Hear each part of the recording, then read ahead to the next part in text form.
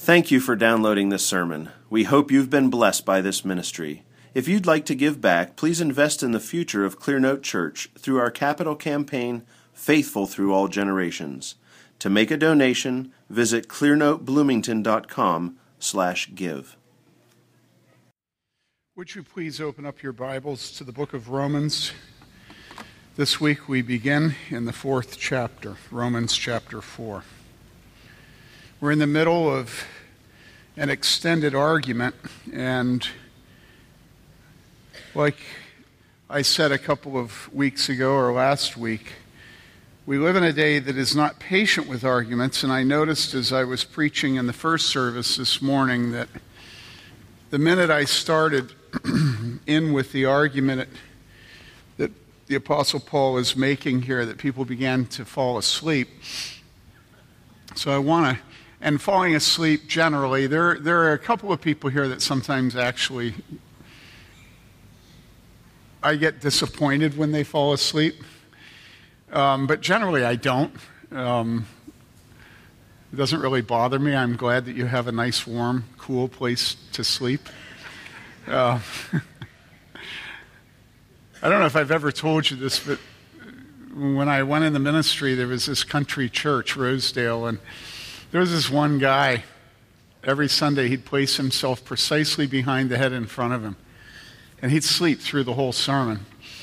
And I used to think about how hard it was for the farmers, especially up north, where it's so cold in the winter, that they go out, they do their chores, then they eat breakfast, and then they come to church.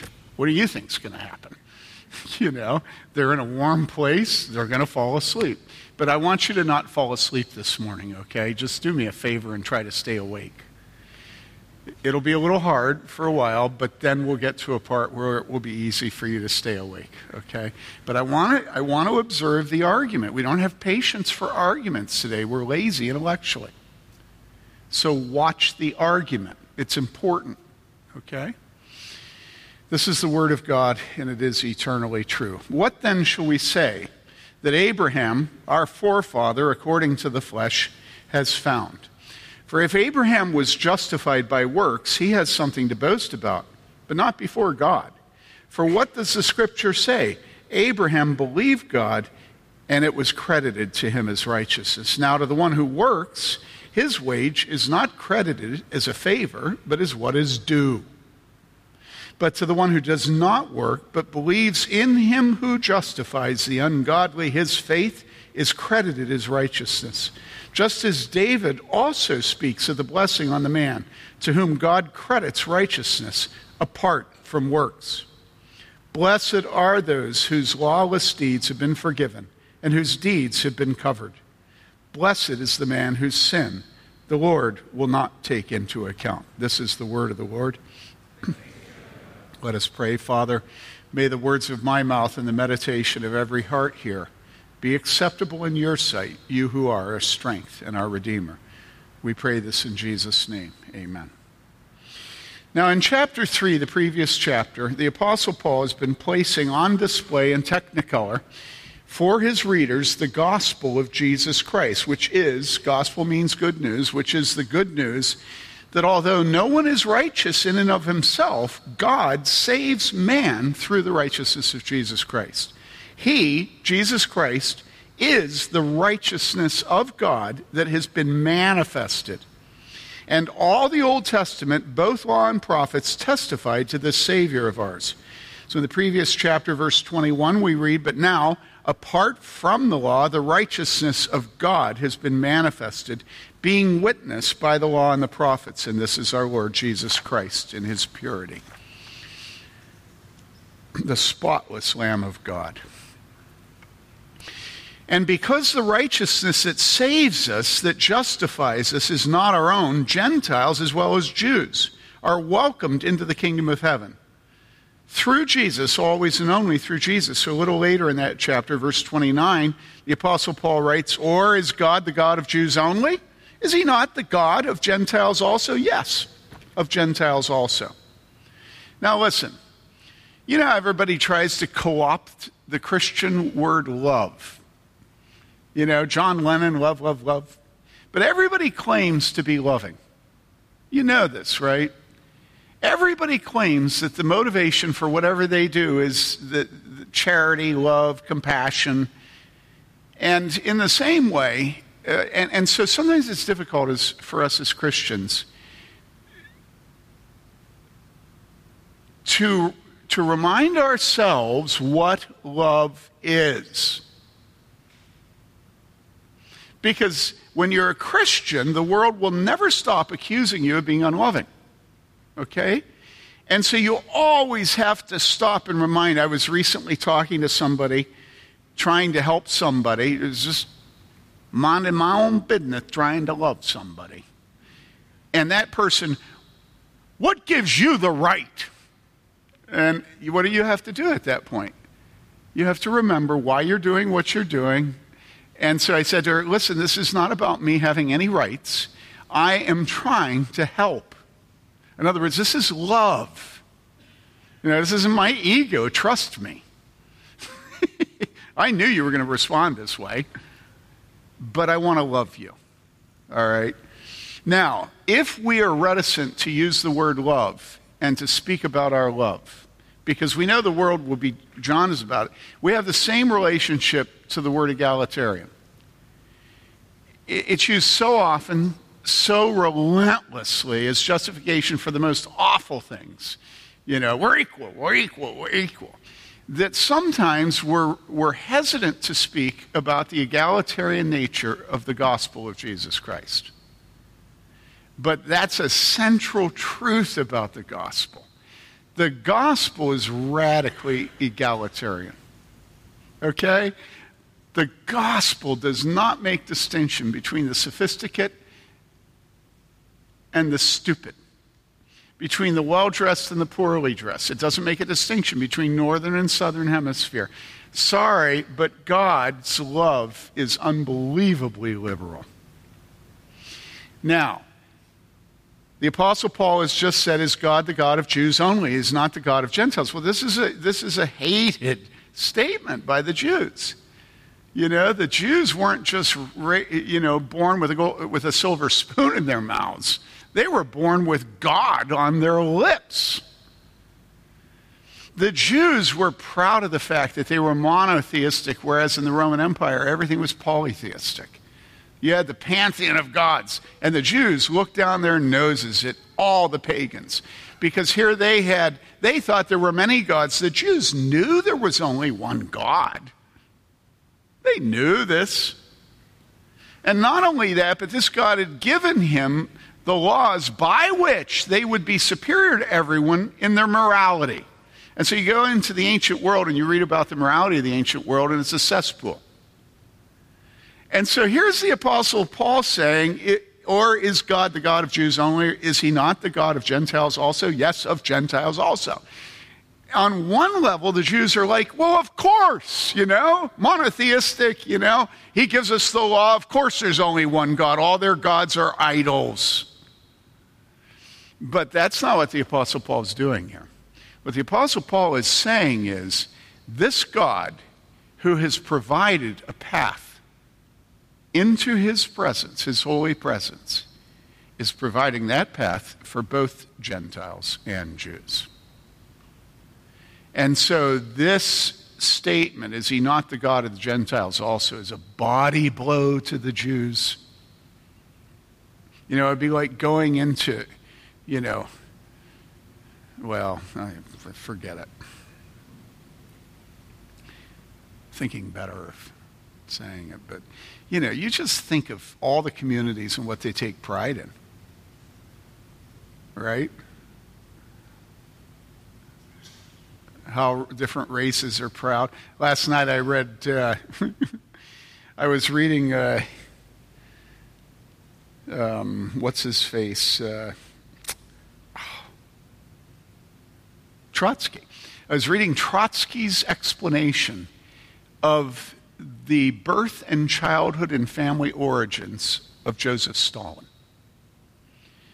Well, Joseph Stalin hated Trotsky.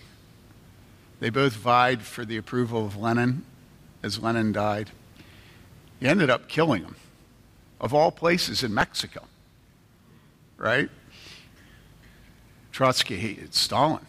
And so it starts out, and Trotsky goes on and on about how disgusting a place and how disgusting the people that live in this place are, and the place is called Georgia. All right? And he just says all these things about how Georgians are drunkards, are idiots, are stupid, are thick-headed, are pugnacious, or, he's just going on and on. Well, this is the reason I have no patience for all the talk, all the virtue parading of racial reconciliation. None. I have no patience for it. Because we never stop manufacturing pride of every single thing we are, whether it's our race, it's our socioeconomic level, it's our education, it's our skin color. Okay? This is who we are. And so people that think that if we just start videotaping cops, racism is going to be at least ameliorated, if not ended. It's just stupid. I'm not saying you shouldn't videotape cops. I don't think you should, actually. But don't worry, you can have your own opinion about that. But here are the Jews. They're just as snobbish and conceited as you are. Okay? And at the center of their conceit is they are the true people of God. They are the true. And it actually is true. You remember when the Samaritan woman at the well says to Jesus, and he says, hey, you worship what you do. We worship what we, as salvation is of the Jews, But with Jesus, it's not conceit and snobbery. It's a simple statement of fact. And the fact is that the God of the Jews is the only God. And so you spend your life being raised in this. You're circumcised. Who wants to be circumcised, Okay? And then you grow up, and it's inculcated in you. We are people of the book. We are people of the word. We are monotheistic. We keep the Sabbath. We boop, boop, boop, boop, boop, boop. Think of Paul on the road to Damascus. He was absolutely certain that as he went around breathing out hatred, murderous threats to the Christians, he was right. Why? Well, the Christians looked at Jesus by faith, and they seemed somehow to have been released from all the penny-ante rules of the Pharisees. He was a Pharisee of Pharisees. What's going on here? We're the people of God. We have the only true God. We have the law. We're moral. And they look down at all the Canaanites. And then Paul comes along and he says, or is God the God of Jews only? Is he not the God of Gentiles also? This is a body blow to Jews. The Apostle Paul is assaulting them right where it hurts. He is destroying their pride. And so he has to argue and argue and argue and argue and argue. And this chapter is really only an exegetical and expositional work about what he said just before. Okay? So he just got done. Is God not the God of Jews only? Well, of course they agree that God is the God of Gentiles and Jews, yeah? But not the God who saves Gentiles. These filthy people. And so he knows he has work to do. Because he can remember being a Pharisee of Pharisees. He can remember on the road to Damascus, he's going to go and he's going to deal with these Christians that believe in grace and faith. And Jesus, he's a Messiah. So pathetic, he got himself crucified. He's in their brains. He knows what they're thinking. Listen, I never want to stop telling you to love the Apostle Paul. Do not stop loving the Apostle Paul. The Apostle Paul is a wonderful, wonderful sinner. And everybody's assaulting the Apostle Paul today. Everybody knows precisely how they'd write everything Paul ever wrote if they had been the one that God was inspiring. Everybody just says, Paul, Paul, Paul. Well, Paul. But on the other hand, that's what a Methodist guy that came into our town, came to the ministers group, and he says, just out of nowhere. We've been getting along with each other. All of a sudden, this guy comes in, and of course, he's a conservative who's decided to become liberal. The worst people. And he's sitting there, and he says, well, Paul was dogmatic, but Jesus just loved people. Jesus was not doctrinal, he said. Paul was doctrinal, Jesus. Well, you know which side he's on, right? Do I have to tell you? It's not Paul. Oh. And he just would go on and on. He was just baiting everybody there, and everybody there was intimidated except somebody. I don't remember the guy's name. But the guy that was there that wasn't intimidated looked at him and he said, well, Jesus said, that he is the propitiation for our sins. So in other words, take the most dogmatic statement in all of the New Testament and put it in the mouth of Jesus. I said, well, Jesus said he's the propitiation for our sins. And he looks at me, he says, you know what he says, right? He says, that's not Pete, that's not Jesus, that's Paul. And I said, well, all scripture is God-breathed. So actually Jesus is the one that said that.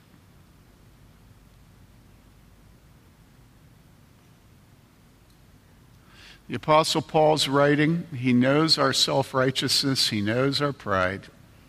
He even knows the particular direction of our ethnicity. And so he knows the direction our pride flows in based on who we are, who our parents are. He knows all of that. And so he realizes when he just said, is he not the God of Gentiles also? He has some heavy work to do. And so he sets about the work. Now, if you were going to set about the work of getting them to swallow what you're saying about the nature of salvation, and you realize you've just given them a brutal blow, what do? Well, it's the most obvious thing in the world, right? He says, verse 1, what then shall we say that Abraham, our forefather, according to the flesh, has found? In other words, you call in an authority, but you call in an authority that's supreme. And the supreme authority to the Jews is their father, Abraham. He was their father. The Apostle Paul knows he has some work to do. What he has to do is take the gospel and show it in the Old Testament.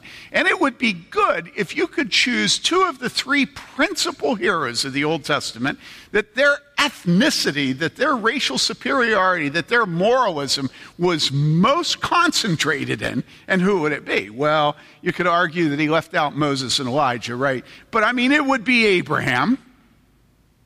And who else? Well, it would be King David. That Jesus was such a pathetic failure to mimic. And so that's what he does. He says, our forefather Abraham, according to the flesh, what has he found? In other words, let me pull in our father and let me talk about our daddy, okay? Here's our daddy. Here's our forefather. Now, what about Abraham? That's essentially what he says. Then verse 2, for if Abraham was justified by works, he has something to boast about. So if works save us, and Abraham's saved, we all know that, then Abraham has something to boast about. Well, okay. So how do we all feel about boasting, right? We all like to do, well, not all of us. Ginger doesn't like to boast. But other than Ginger, everybody in this church loves to boast.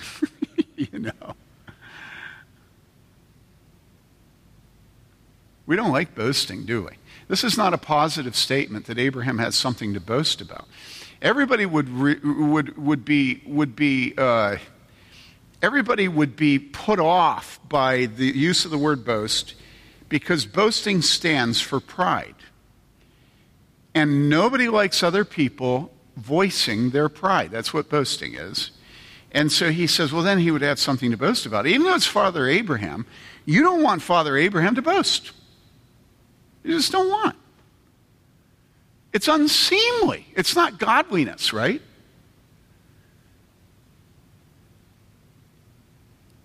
The premise is, if Abraham was justified by works, he has something to boast about. And then he adds this. He says, but not before God. In other words, if you can establish the superiority of Abraham in obedience, and if we can all agree, since we're all Jews, that he was more obedient than any of us have ever been, and a good Jew is going to say, yeah, right? I mean, he took Isaac up on top of the mountain, for heaven's sakes, Okay. So we might be willing to go along with Abraham being superior to us in obedience and righteousness and everything. And then he says he has something to boast about, and we're like, well, yeah, I mean, if I was in his presence, he was telling me what an obedient man he was, I'm like, okay, yeah. I mean, I don't like Abraham boasting, but he was so godly he wouldn't really have boasted. And I'll go ahead and go along with it. And then he adds this little statement, but not before God. And then all of a sudden we're reminded that the standard is not man, but God. Who in their right mind is going to boast before God? Are you going to boast before God?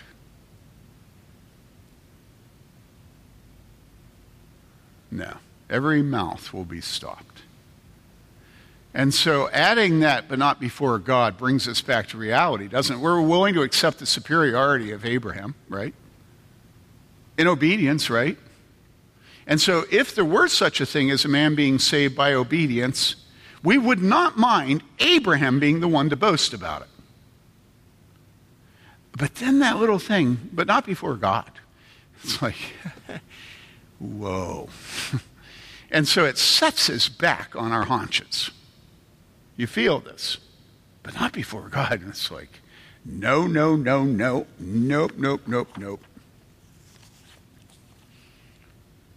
No man, no woman ever can brag before God. If they brag before God, their God is too small and too weak and actually pathetic. Man is man, God is God. And that much we know for sure.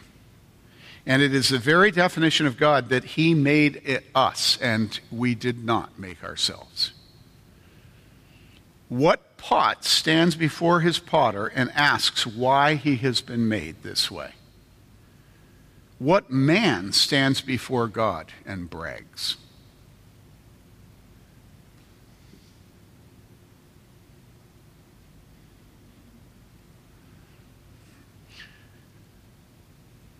I get so tired of pastors who brag. They're virtue parading, claiming to be culturally superior, to have a better understanding of who needs championing and who doesn't. They're God's gift to women. They're God's gifts to blacks. African Americans. They're God's gift to everyone, except their wife, trust me. And I listened, and I was thinking about this yesterday when I got up, and I was remembering reading the Hornblower series, C.S. Forester. And one of the things that most stands out about that series is how when these great warriors on the high seas in the Royal Navy, when they have a victory, everybody wants them to brag. You come back into the harbor, after a couple of years of being gone, and you've had great, you've captured ships, you have riches to dispense to all the sailors that worked under you, all the officers. You're in your glory.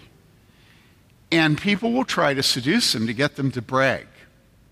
And you will not, and these are not Christian men. You will never find them bragging. Never. Why? Well, they believed that if they were proud and they bragged, that God would judge them. They, in their secularism and in their unbelief, still believe that God hates the proud and resists them. They knew God was in his heaven and that it was God's glory to brag. When God does it, it's the truth. When we do it, it's a lie. God is glorious, and he is jealous for his own glory. So the whole idea of Abraham being able to brag with us, we're all right with it. But when Abraham brags before God, no, such a thing could never be. The Apostle Paul continues, for what the Scriptures say, Abraham believed God, and it was credited as righteousness. Did you notice that it says the Scripture? Have you noticed that it's always and only the Scripture says, the Scripture says? Learn this truth, man of learning and knowledge. If God has lowered himself to speak to you in written words, you best honor those words as the very words of God. When he has humbled himself to the written word, you are to humble yourself to those words that he has written, that he has inspired. And so the Apostle Paul builds his argument on the Scriptures. And what does the Scripture say? For what the Scripture says, Abraham believed God, and it was credited to him as righteousness. Now, where did that come from? Well, it came from the book of Genesis. Let me read it to you, the first book of the Law and Prophets, Genesis chapter 15. And he, speaking of the mighty God of the universe, took him, speaking of Father Abraham, outside. And he said, now look toward the heavens and count the stars, if you are able to count them. And he, God, said to Abraham, so shall your descendants be. So yesterday I read an article about how brilliant Mars is right now. Well, I didn't know this, but it's brilliant right now. About 10 o'clock at night, you'll begin to see it. So the other night, Joseph showed up, and Joseph is, like stars, and so we're out very late at night after an elders meeting, and as soon as we get out of the church, he says, there's Mars. It's like, who cares? There's Mars. Oh, thank you. I didn't say anything because I thought, well, it's my quirky son. Then I read this article because I thought, it was an article on Mars. I thought, well, maybe there's some reason. So then I read about it, and I find that Mars is in its prestigious location of the middle half of the solipsis or something like that. I don't know what it is.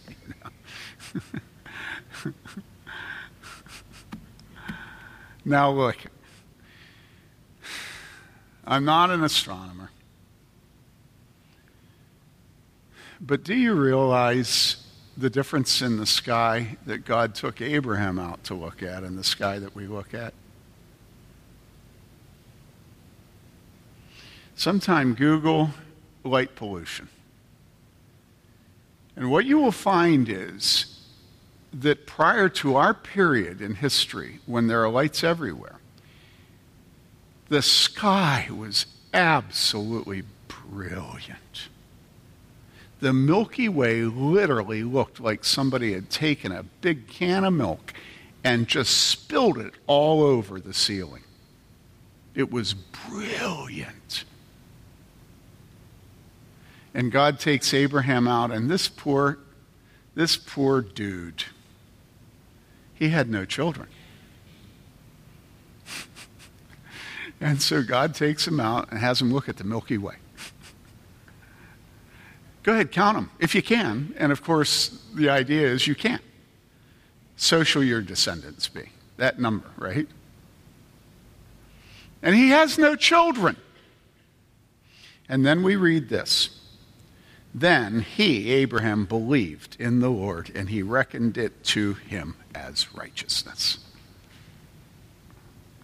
This week, I think I'm okay in saying this. Joseph shows up for elders meeting, walks in. I didn't know he was coming. And we spend quite a bit of time hanging out afterwards and talking, and then with pastors and elders. And then we get home. And we sit and talk for another couple hours, go to bed at 2 a.m, right? And the next morning I get up, and I'm downstairs by 9 or 10. And I get downstairs, and there in one room are Mary Lee and Tim. And Joseph says, I have some news. Well, I knew he was discouraged. about some parts of his life, and I just said, well, I don't want any good news. Oh, no, I said, I don't want any news. And he said, oh, this is good. I said, okay, what is it? And he said, Heidi's pregnant. And listen, I remember year after year after year of Heidi being in that office of our church without a child. And it was hard, very hard. And here God is just pouring his blessings out on this man and woman, Heidi and Joseph. They don't deserve his blessings. Here Abraham is, he doesn't have any children. And God says, so shall your descendants be. Now let me ask you truthfully, especially those of you who are barren. Would you have believed God?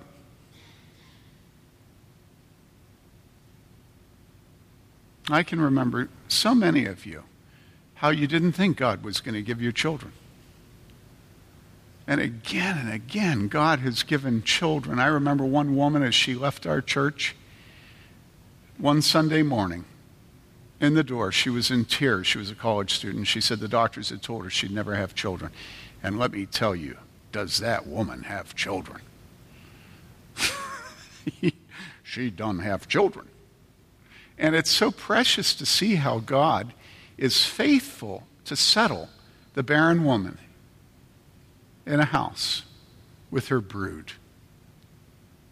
It's so precious. And God said to Abraham, so shall your descendants be. Would you have believed God if he told you that? Do you remember another time when God says the same thing? Do you remember what Sarah did? She laughed. And Sarah, remember what it says? Her womb, what? You remember? As good as dead. And what the Bible tells us about Abraham is not that he worked real hard to try to, figure out ovulation and, went in and got fertility assistance and adopted and did a starter campaign for adoption. What it says is simply this. In other words, don't you know how you and I would turn his response into God as an act of obedience and faithfulness and rob God of his glory? Because what it says is simply this. It says, then he believed in the Lord and he reckoned it to him as righteousness. Do you know what a lot of scholars do with this text where Paul cites this? They say that Paul does violence to the Old Testament verse. Because it's just talking about a specificity of Abram. And it's dealing with the issue of having children. And it's like, and so here these stingy, faithless, moralistic, intellectually proud men condemn the Holy Spirit and the Apostle Paul for using this to prove the fact that we are saved.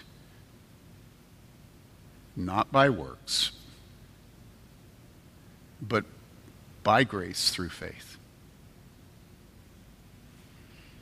For what does the Scripture say? Abraham believed God and it was credited to him as righteousness.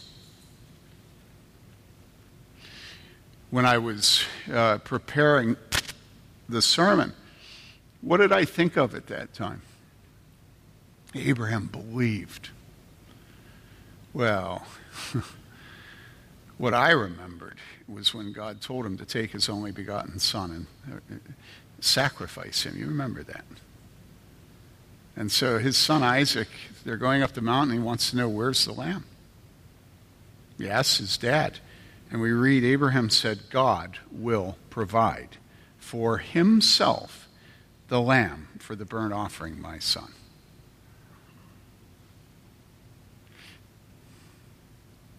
Abraham was obedient in many ways, but Abraham was a sinner just like you. And the fascinating thing is that the Apostle Paul is trying to convince the Jews that it is not their righteousness, it's not them keeping the law, it's not their ethnic pride, it's not circumcision, it's not the Sabbath, it's not everything that they would trust in. but it's simply faith in God's provision, the Lamb of God who takes away the sins of the world. Calvin, writing on this, he says, now that it is agreed that he has, and he's referring to Abraham, now that it is agreed that he, Abraham, has been freely justified, his posterity, this is you and me, his posterity who claim a righteousness of their own by the law ought to have been overcome by shame and hold their peace. In other words, if Abraham is not saved by his works but by faith, how horrible it is for us to parade our righteousness and cling to it. We should be ashamed of ourselves, and we should shut our mouths. Now, I know that you all think that you do that it's just Jesus for you, right? Right? That's what you all think, because you're a Christian. You're in a Bible-believing church, You all think that it's just Jesus alone that you trust in, right? Right? Come on, admit it. Bunk and double bunk.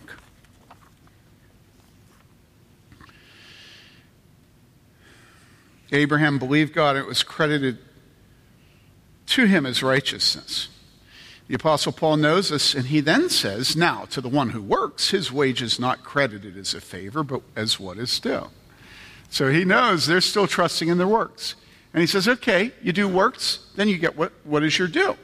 He's setting this up in opposition to Abraham. Abraham believed. Okay, but the one who works, what he earns is what he earned. It's his wages, right? It's not a favor. Workman is worthy of his wages if God requires morality, goodness, keeping of the laws, a way of entering his glorious presence. And the man, all right, now follow this.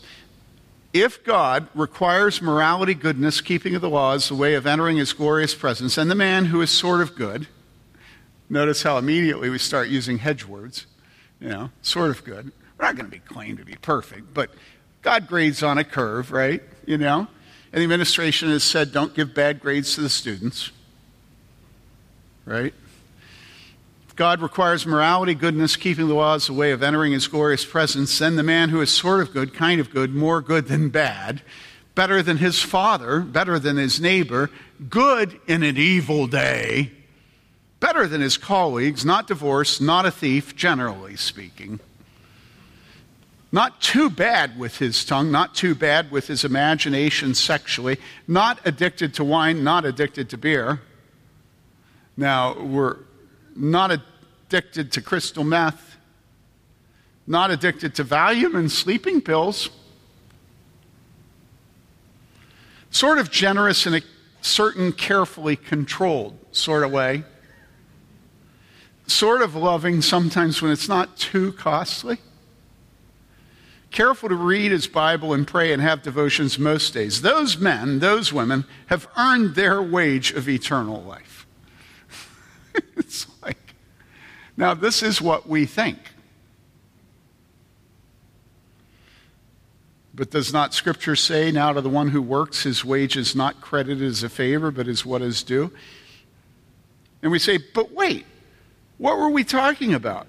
Wasn't it just declared in God's holy word that there is no fear of God before our eyes? That none is righteous, not one. No, not one.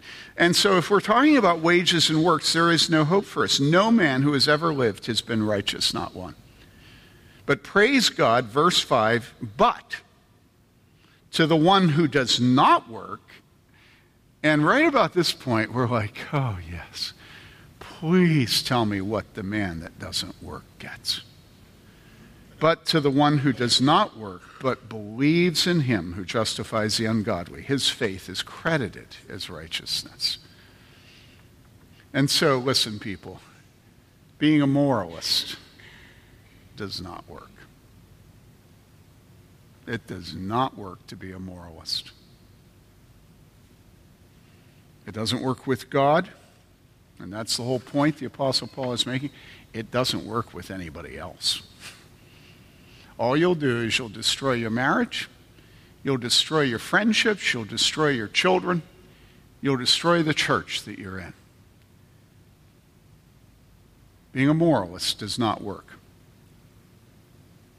People see through us, and all our high-minded opinion of ourselves inevitably leaves our life and friendships and marriage and family in shreds. But thank God there is another way, a way different than the way the Jews at the time of Christ and the Apostle Paul thought, and that way is grace.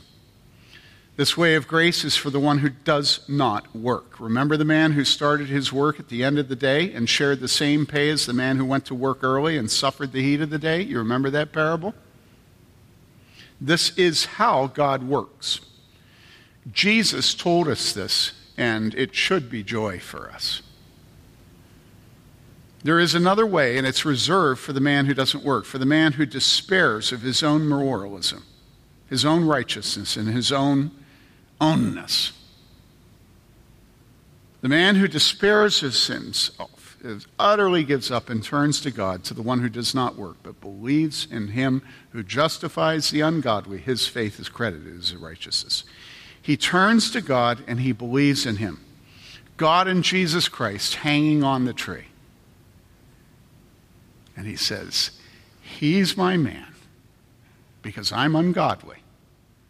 And God justifies the ungodly. And he is righteousness. He is righteousness. He is righteousness. In other words, praise the Lord. You qualify. He justifies the ungodly, and you and I are ungodly. Now, do you know this deep down inside of yourself? Do you know that you are ungodly? Every time I listen to the book of Romans, this is the one phrase that gives me the most hope and joy as I listen to it. God justifies the ungodly.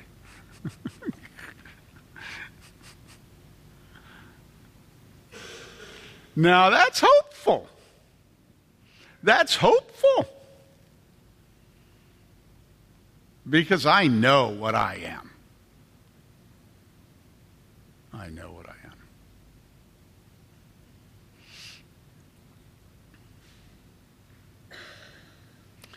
You can imagine Jews listening to the Apostle Paul, and they say, but here, what is this? Since when are ungodly men saved? Hey, Paul, where do you get this stuff? The scriptures tell us the man who keeps the law will be saved.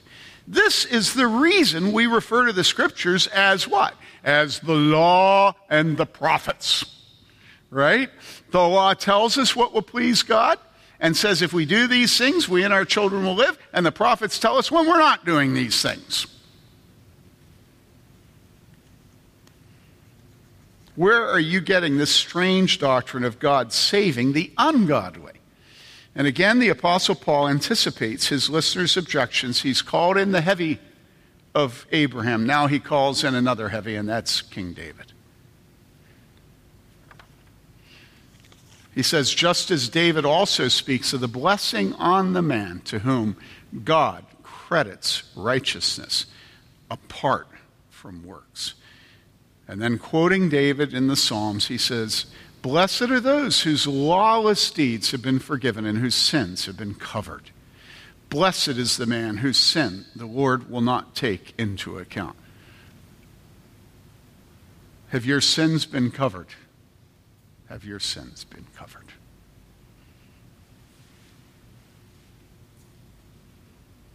Have your sins been covered?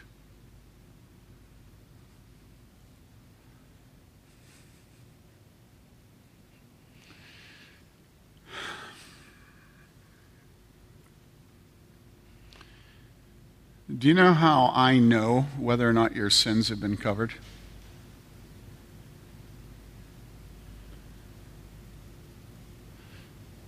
Just to speak for myself, I know it by your humility. I know it because you are quick to ask forgiveness. You are quick to assume that you are the one who failed. You are not going around pointing other people's failures out, but you're parading your own. The person who has faith in Jesus Christ is constantly testifying that they are ungodly.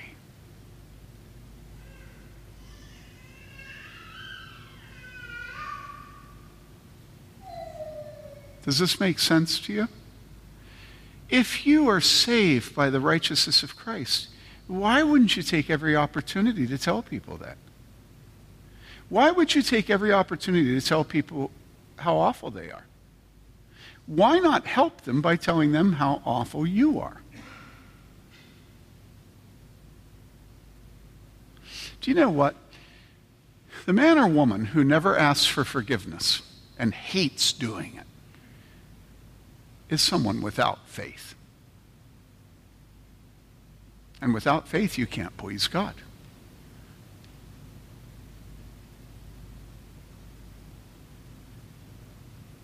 Listen, there are only two ways you can live in your life.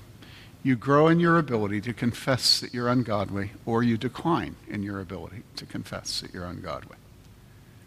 And the Apostle Paul, when he got old, said he was the chief of sinners. And nobody thought he was virtue signaling. Everybody knew that he was as serious as death when he said that. It wasn't manipulation on his part. He wasn't saying that so that you'd realize that you're the chief of sinners. It was an exclamation of despair on his part that glorified God, because everybody knew he was the chief of sinners. After all, the Holy Spirit inspired him to say that. And they knew that he clung to the righteousness of Jesus Christ. You know, often in the Bible it says that those who are saved will be those who continue to keep their faith to the very end. And what this means is that there are going to be, and I believe it's many, who will not cling to their faith to the end. Now, we can argue about whether this means that they had no true faith. That's what I believe it means. I think that's what Scripture teaches, that their faith was not true, and that's why they don't cling to it to the end. But you know, the life of a pastor is spent watching person after person after person after person after person spin out of the church because they will not admit their sin. This is what you do as a pastor. You watch the seed fall in the soils, and then you learn that one out of the four kinds of soil, as Jesus told the story, produces fruit. Are you with me? You know, an awful lot of times, those people that are spun out, you know what they do when they leave? They go to the PCA church here in town, to the Reformed Pres church in town, and they lie about the elders and pastors of this church. They lie through their teeth. They never say that lovingly, tenderly, with tears, that their pastors and elders, the older women of this church, pleaded with them to confess their sins. That's never what they say. You think Alexander the metal worker was going around telling people how much the Apostle Paul had loved him and pleaded with him to repent? No, Alexander the metal worker, the Bible says, did Paul much harm. And you know something, when we plead with you to confess your sin, it's not because we're little men who are insecure and must be right. If you ever come in for counseling to my office, you know one thing that will drive you crazy is I just flip my opinion all the time. I probe here and then think, no, that was stupid. Then I probe here and listen, if you want to find somebody be wrong, just come in my office. I'll be wrong all the time. It's not about whether I'm right and wrong. It's about whether you have it within yourself to have faith in Jesus instead of yourself. That's what it all breaks down to. It all comes down to who you want to trust in. And listen, if you trust in Jesus, that's faith. And that faith will make you able to confess your sins. And when people hear you confess your sins, they'll realize that you don't have a high opinion of yourself. And you have a very high opinion of the blood of Jesus. And as you go through life, what's going to happen is there will be this, okay. Okay, you ready? Safe place. all around you will be a safe place where other people can confess their sins. And all of you together, you and your great dignity, confessing your sin, and everybody around you, everybody will say, that's such a sweet, happy place for me. No pretenses, no getting a leg up on each other, no who has the nicest SUV and the bleachiest hair.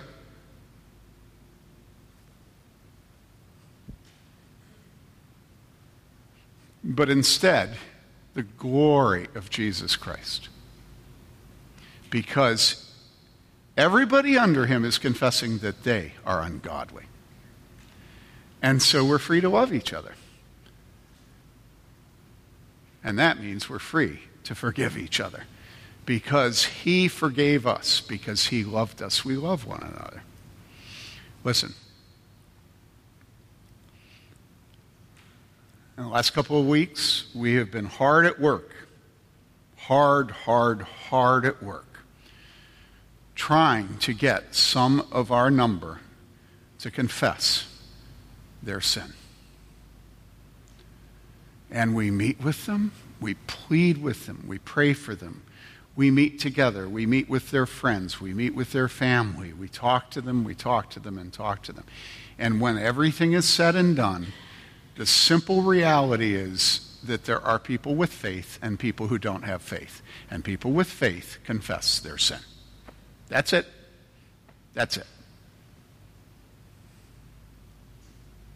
And so if you are someone who says you're a Christian and you don't confess your sin, you don't confess it to your wife, you don't confess it to your husband, you don't confess it to your children, what you need to ask yourself is whether you are in the faith. Because all your actions and words testify that you do not know Jesus. Do you understand me? Make no mistake about this.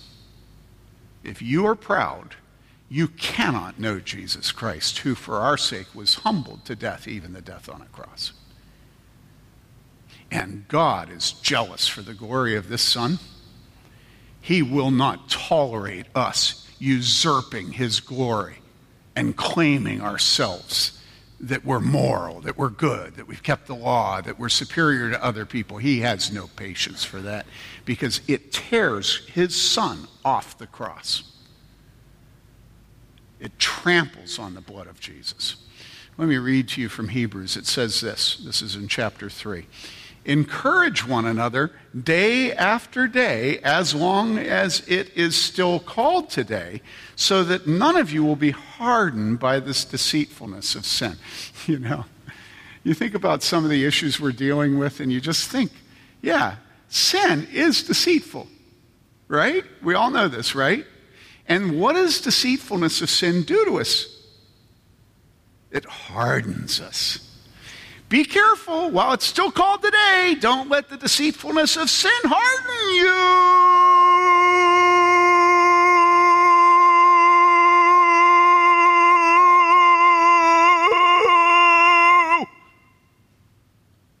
That's just me mimicking the work of pastors. This drone. It goes on and on and on and on. That's all we ever say. Don't let the deceitfulness of sin harden you. And then it says this, for we have become partakers of Christ. Don't let the deceitfulness of sin harden you. For we have become partakers of Christ. And then this little word, if we hold fast the beginning of our assurance firm until the end. Having begun with Christ, are you now a moralist?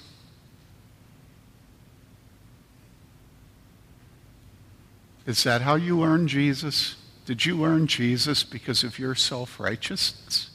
Or did you learn Jesus because you despaired of keeping the law and realized you were ungodly?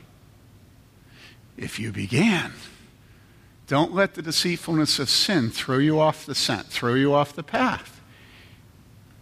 Keep that assurance to the end. And the way to do that is confess your ungodliness. Did you hear me? I'm a pastor, and I command you in the name of Jesus Christ, confess your ungodliness. And you say, to whom? And I say, well, go find a Roman Catholic confessional and get down on your knees, and I hope it's dark, and I hope he can't see your face. And you say, well, what in particular? And I say, well, most certainly don't get specific. Just go up to somebody that you know and love and just say, I am ungodly, and that will completely satisfy them. They'll say to you, yeah, I noticed that you didn't go to bed until 2 o'clock in the morning, you didn't get up this morning, you didn't help with the children. Stop it! I'm ungodly generally speaking, but I worked hard yesterday. They say, well, yeah, I noticed that you don't speak well of your wife at the dinner table the other night. You were saying things you didn't like about her in front of other people. Well, they know I love you. Well, it made them uncomfortable. Well, so what? That's how we are. We'll cop to being ungodly, but give us specificity. And I mean, it's wrestling with a pig in mud. Nobody will cop to any specific act of ungodliness. No, not generalities, specificity. And specificity to those that really matter, which is your husband, your wife, your roommate, your son, your daughter, your father. If you can confess your sin to your family, it glorifies God, and you just keep doing that to the very end. And those of you who do this all the time, you're such a help to me, and I thank you. I don't know how I could preach without you.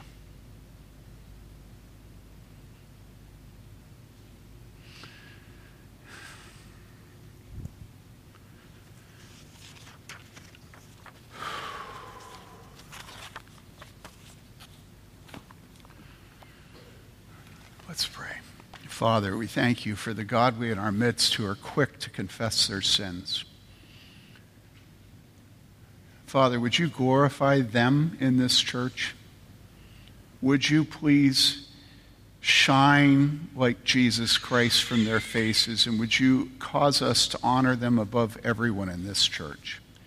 And would you give them faith, and all of us faith, to continue to the very end, to confess our sins, and to admit that we are not hoping, indeed, that we tremble at the thought of being given our wages when we die, but that our trust is solely in the righteousness of Jesus Christ our Lord. We pray in Jesus' name.